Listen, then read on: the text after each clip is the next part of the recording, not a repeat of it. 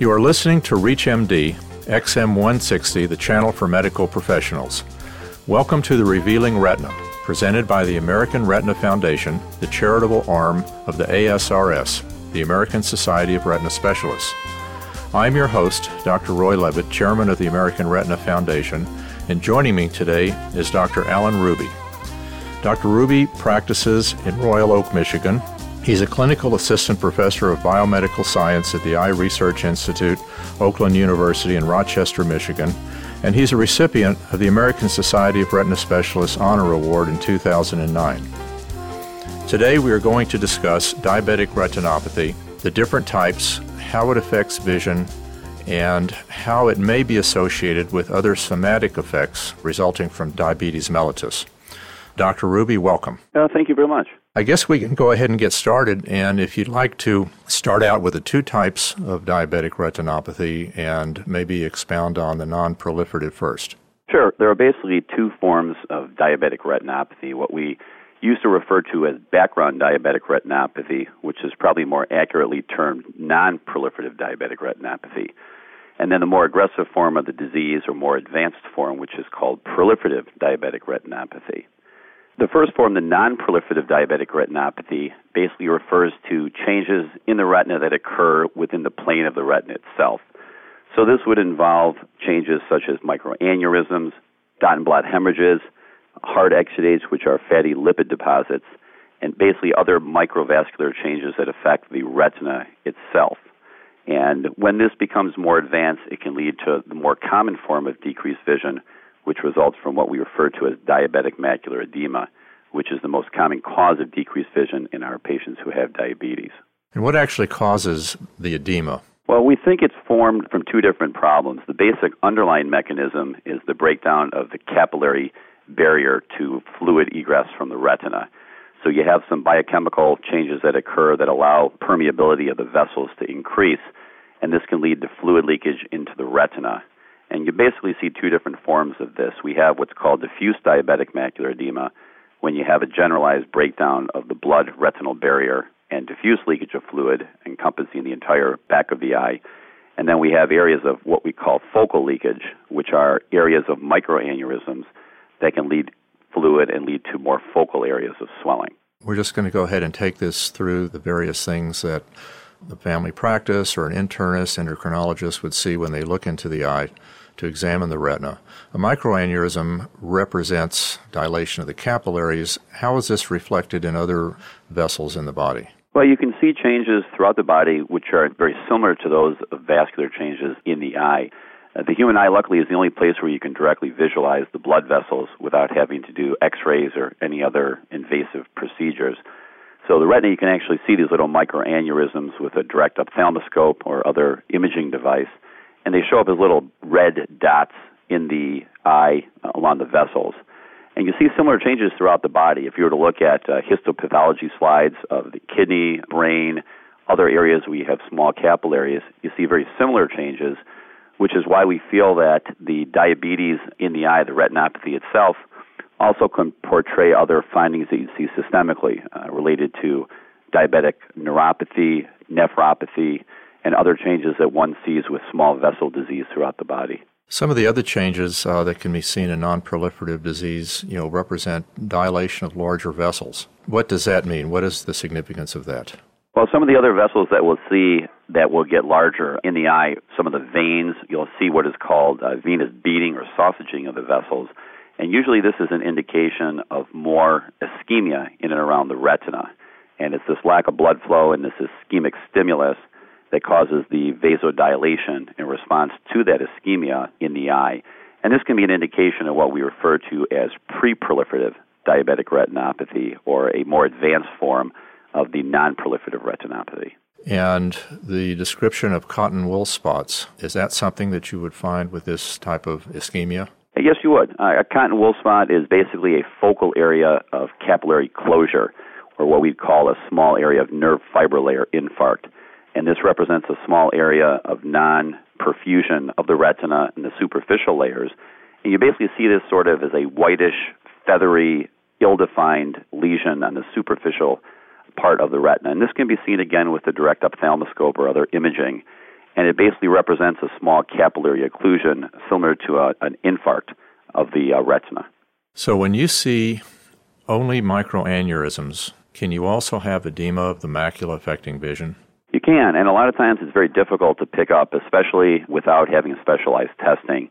These little areas of microaneurysms frequently will be surrounded by shallow areas of intraretinal edema or fluid, and they're very, very difficult to pick up without specialized testing. So the answer is yes, these areas can lead to focal edema, and a lot of times this is very easily treatable in the time when you really want to be able to treat these patients to reduce the risk of visual loss. Is there any advantage into having very good diabetic control in affecting the regression of some of these retinal findings? There have been. Interestingly enough, for many, many years, we always assumed that tight blood sugar control reduced the risk of complications from retinopathy. But it really wasn't until the DCCT trial results came out in 1993 where we were shown conclusively that better control reduced the risk of complications. And what that study basically showed us that were in patients who had no retinopathy or very mild retinopathy, tight blood sugar control reduced the risk of developing any of the complications from diabetes, including the neuropathy, nephropathy, or the retinopathy by about 75%. And in those patients who already had blood vessel abnormalities or retinopathy, it reduced the progression by about 60%. So we had pretty conclusive evidence which showed that tight control did reduce the development of or the progression of any of these complications from diabetes. Excellent. That certainly is a method of treatment. Now, if you were an internist, endocrinologist, family practice, and you were taking care of a diabetic patient, is there anything that you would recommend that you do to try and identify vision changes early in these people? It's very critical we pick these up very early because, in all honesty, the primary care specialist is going to be the person who's going to see these patients most frequently and actually be the person to pick up the changes at the earliest time. So what we strongly recommend is that at every visit for a diabetic that a basic vision be checked and documented on the chart, that the patient be asked about any new visual symptoms they have, which would include not only blurred vision, but also distorted vision, and that all the patients who are newly diagnosed diabetics have a complete dilated eye exam at the time of their diagnosis for the older onset, and then shortly thereafter for the younger onset diabetics. And really the key to prevention of visual loss is the prompt referral for dilated examination, so these early changes can be picked up and treated before the patients have any change in their vision. Very good. For those of you who are just tuning in, you are listening to The Revealing Retina on ReachMD XM160, the channel for medical professionals. I am Dr. Roy Levitt, and I'm speaking with Dr. Alan Ruby, and we are discussing diabetic retinopathy. We just finished a session on non-proliferative diabetic retinopathy, and now we're going to speak about proliferative disease. Alan, would you just give us a description of what this means? Sure. Proliferative diabetic retinopathy is the more advanced stage of the retinopathy, and basically what it refers to is the growth of abnormal blood vessels out of the plane of the retina. So when we were referring to non-proliferative changes, these were all within the retina itself. And so now as we advance, what will happen is that due to an ischemic stimulus, blood vessels will start to grow out of the plane of the retina and onto the back surface of the vitreous. The vitreous is the jelly that fills the eye. And these blood vessels can grow and are really divided into two different areas, that of neovascularization of the disc, so those are blood vessels that grow in and around the optic nerve, and then neovascularization elsewhere, which basically encompasses blood vessel growth anywhere else on the retina outside of the immediate area around the optic nerve. And you mentioned the ischemic process that stimulates this vessel growth. The ischemia is from what? The ischemia is from capillary closure, or areas of blood vessels that are basically closing off in the retina due to the diabetes. And we see this throughout the body. Patients who develop a neuropathy or nephropathy, the capillary closure in those areas leads to decreased functioning of the tissue, for example, in the kidney, leading to proteinuria, etc. We see a similar change in the retina, where you actually can take photographs and do angiography of the retina itself, and you can see capillary closure and areas of ischemia, which we feel leads to elevated levels of something called vascular endothelial growth factor, which is probably the contributing factor to the development of these abnormal blood vessels. And how do you look at the circulation of the retina? Yeah, we're very lucky. Unlike other areas of the body where you have to use X-ray technology such as cardiac catheterization, et cetera, we're able to directly visualize the blood vessels in the retina directly with just a standard fundus camera. And so what we're able to do is by using the camera and shooting photographs through the patient's pupil, we're able to directly image those blood vessels. And you can do that with just simple plain color photography. Or we also use something called fluorescein angiography, in which a non-iodine-based dye is injected through a peripheral vein. That dye goes up into the eyes, and we can directly image the retinal circulation with the camera.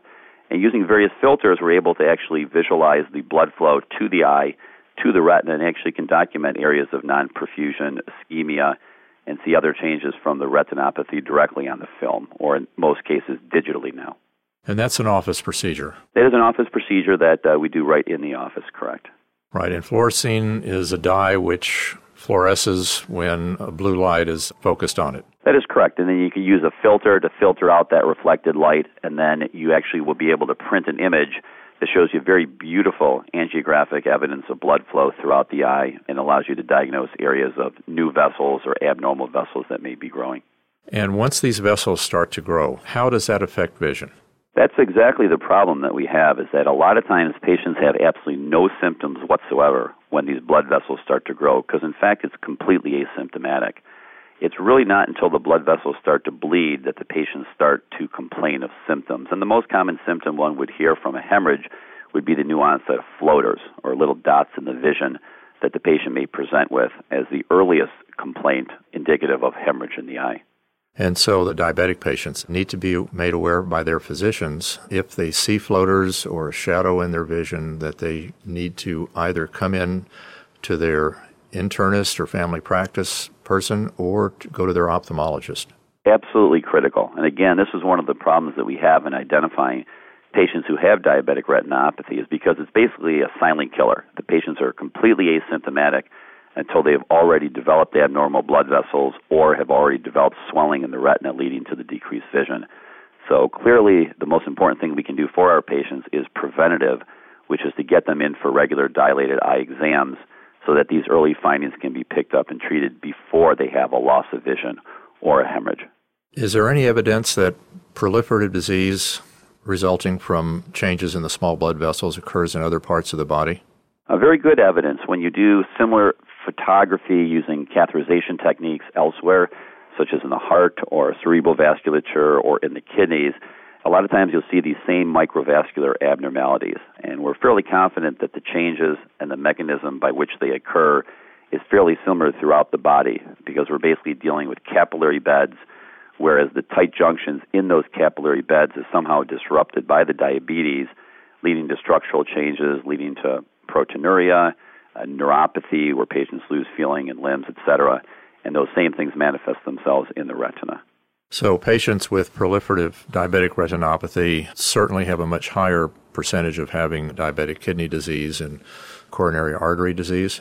Yes, and actually there's very, very clear correlation between the development of diabetic retinopathy and even more specifically proliferative retinopathy and complications throughout the body. So if one looks at the incidence of nephropathy, neuropathy, orthostatic hypotension, the incidence of amputation, those incidents are markedly elevated in patients who have developed retinopathy, and more specifically in patients with proliferative retinopathy. So a lot of times the ophthalmologist may be the first one who will pick up on a patient who is having proteinuria or is having problems with blood pressure or other systemic findings, because they will see them, they will complain about it in the office, and then those patients can be sent back to their primary care physician for further evaluation. I'd like to thank Dr. Alan Ruby for speaking to us about diabetic retinopathy. I'm your host, Dr. Roy Levitt, and I'd like to thank you for listening to The Revealing Retina, presented by the American Retina Foundation. For more information, visit us online at americanretina.org. And we welcome your questions and comments about this or any other show. Please send your email to xm@reachmd.com or visit us at www.reachmd.com. Our new on-demand and our new podcast features will allow you access to our entire program library. Again, thanks for listening.